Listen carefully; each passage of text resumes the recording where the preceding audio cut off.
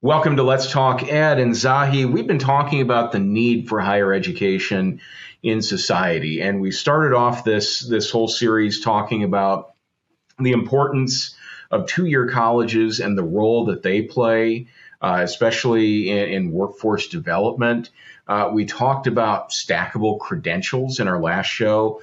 And in this one, we're going to be talking about the value of lifelong learning.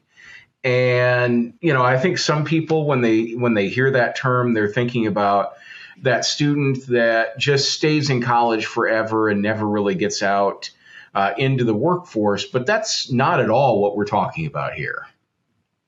No, it's not. It's not. Think about police, how they routinely every single year they have to go through a continuous education. Firefighters, they need to do that. And so many other areas. That's the lifelong learning that we're talking about, whereby you're augmenting your skill set, you're augmenting your toolkit, and equipping yourself and your workforce with cutting edge, especially in technology, but also in know-how. You can grow the repertoire of things that your employees can do and accomplish, and the efficacy and the efficiency and the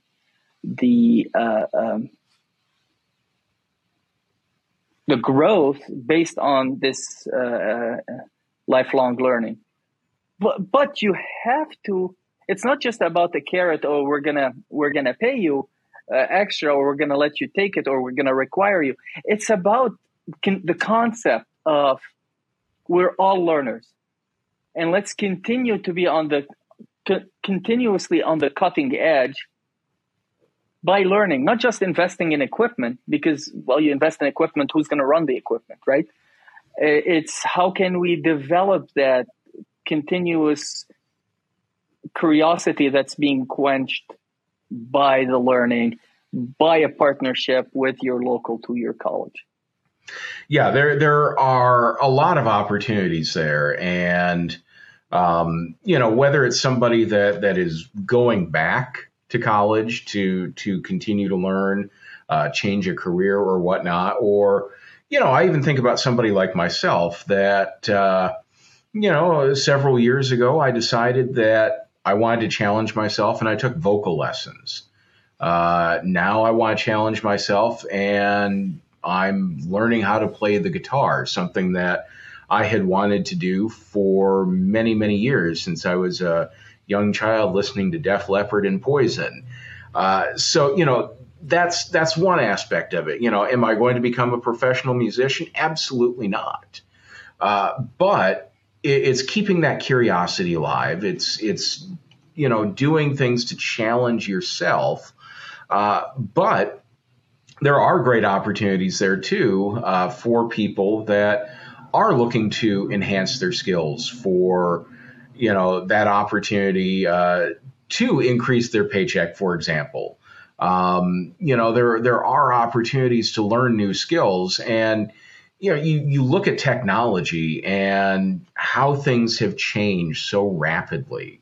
You look at the kinds of software that businesses all over the world use on a daily basis. And that changes not even by the year, but in some cases by the month or even by the week. So there's really an importance for people to stay up to date on those things so they don't truly get left behind.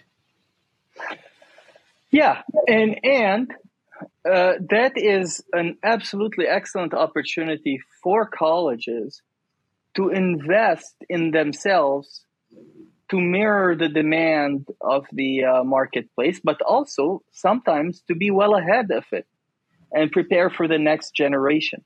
So there is a benefit there. And there is a benefit to thinking about, like your music classes that you talked about, how many people you are providing you're the only place that's providing such valuable extracurricular information to. Like you talked last time, and verifiably about deserts of knowledge. I'm thinking about Southeastern Illinois, where, you still reside and we work together, where we're the only place that was teaching music, the only place that provides a lot of the career technical education, and so on. We can go down allied health and what have you. So lifelong learning fits in really well, and it speaks to the mission of two-year colleges. And hopefully it'll allow us to anchor higher education back into the society, to get away from those reports that we read where people are not seeing value in higher education, because those same people are seeking education in a two-year college, or they're taking their child or their parent to two-year college. And again, we're no longer teaching correspondence classes like some may have done in the decades prior. Now it's a totally different thing, and it is salient to what you're doing. It is right there at home for you. Yeah, yeah, and just so many opportunities. And as you were talking about that, one of the things that that came to my mind too is every community college, at the heart of what they do, it's about strengthening their community. And that can mean a lot of different things. Certainly we want to have a strong workforce, and we're going to do everything we can do to make sure we are turning out people that are workforce ready, and will continue to aid our employers in ongoing education. But another part of strengthening a community is offering things that may not be available at that community. It is, things like athletics and recreation and the performing arts and all of those things that, again, I teach a community ed class where I teach improvisational comedy. Now, am I going to have anybody that ends up making a career of that go through my class? Probably not. But I'm doing that to provide an opportunity for people to come together and have fun. We've had other classes that we've taught at the college where I work, where, again, it's a fun class, and it's geared to be something for the community where you're not necessarily going to make a career out of that, but you are continuing to engage with the college and you're continuing to learn. So I think when we talk about lifelong learning, when I think about that, I'm not thinking about that solely in the context of, degree and certificate and credential after degree after certificate and so on and so forth. I'm thinking about that opportunity just to learn something new, to exercise your brain.